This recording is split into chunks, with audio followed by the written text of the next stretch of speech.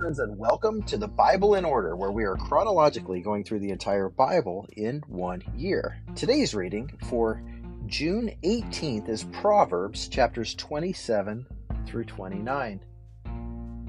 It is difficult to sum up a chapter of Proverbs, much less 3 chapters, because there are so many individual nuggets of wisdom. But one of the themes that I see in today's reading is what it is, the qualities to be wise, the qualities of a wise person versus a fool versus a wicked person. Now, obviously, a wise person is somebody who walks in righteousness, who is like God. A fool is somebody who just is not interested in the things of God. Somebody completely content to remain as they are, and their end will not be good. And then the third category of people is the wicked. The wicked are actively opposed, not just opposed to learning, to growing, to becoming a better person, but opposed to the things that are righteous, opposed to righteous people, opposed to the plans of God. And it made me think, how many people would say, why does it matter if I become wise? So often wisdom is linked to becoming rich or wealthy. I don't care about fame or riches or wealth.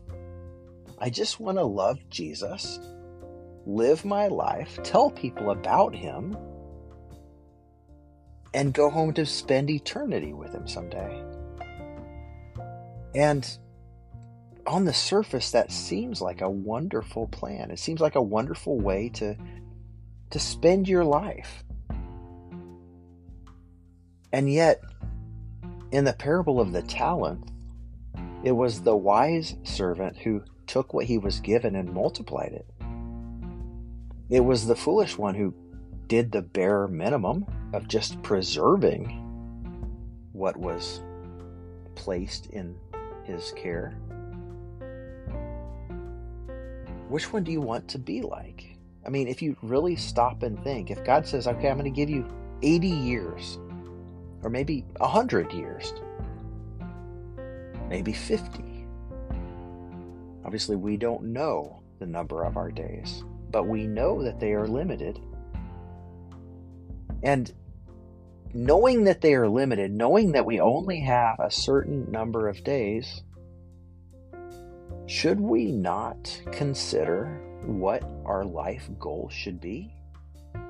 The most successful companies have vision statements and mission statements to define where they are going and what they stand for.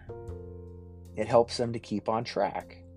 And if they're wise in their leadership, they don't get mixed up in things that will distract them from their vision and their mission.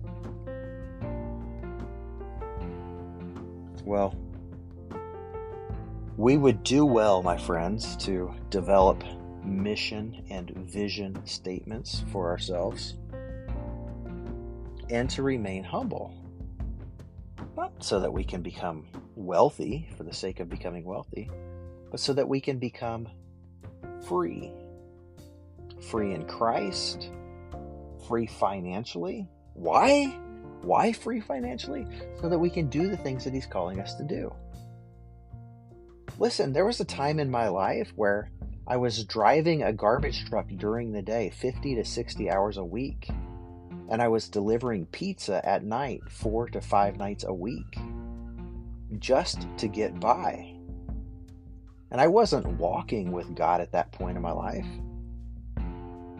But I was broke as a joke every week.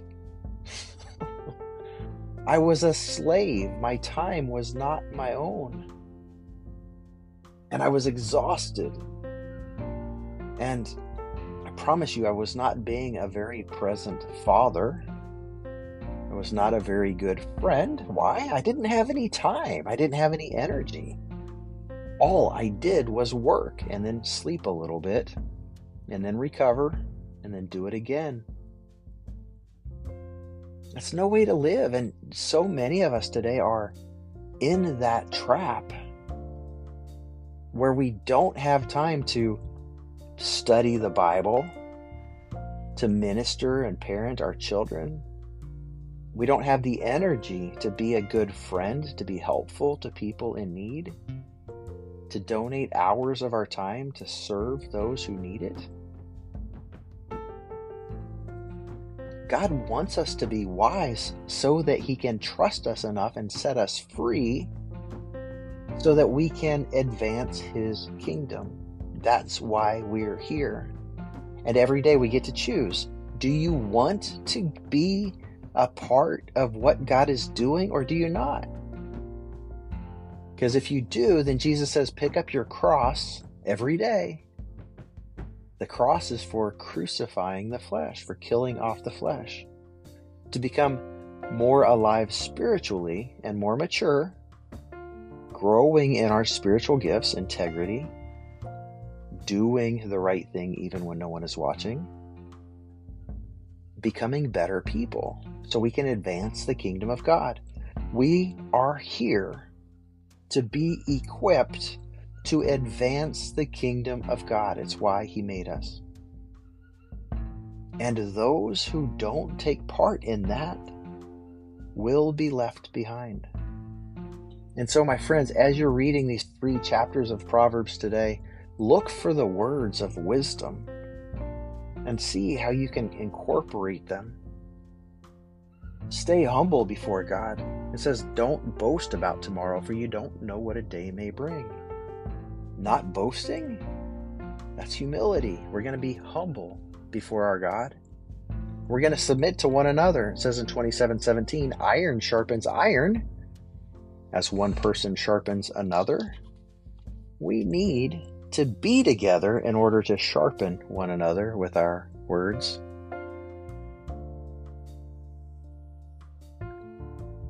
We must be busy about the kingdom.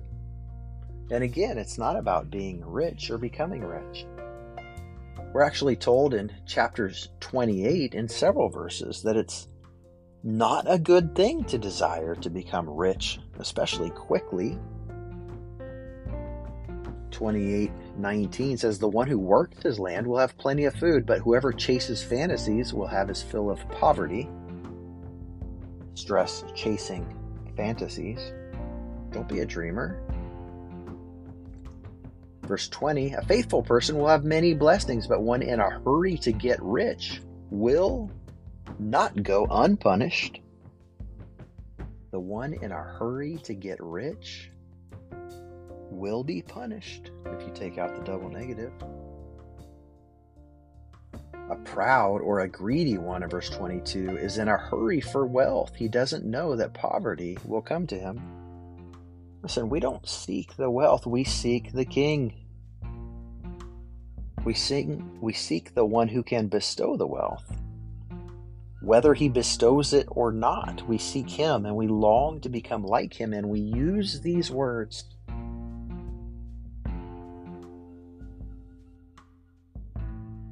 As His instruction on how to do that, how to be like Him. We're generous like He is. The one who gives to the poor will not be in need, but the one who looks the other way will receive many curses. I believe that's true not just of money, but of anything, of any need. Do you have wisdom that you can share with somebody in need? Then share it. That's what God does. It says that He sends His rain on the just and the unjust, the righteous and the wicked. So let us strive to be like Him. Let us strive to seek Him. Let us strive to be changed so that we can advance His kingdom for Him and with Him, for His glory and for our good. God bless you, my friends. We'll see you tomorrow.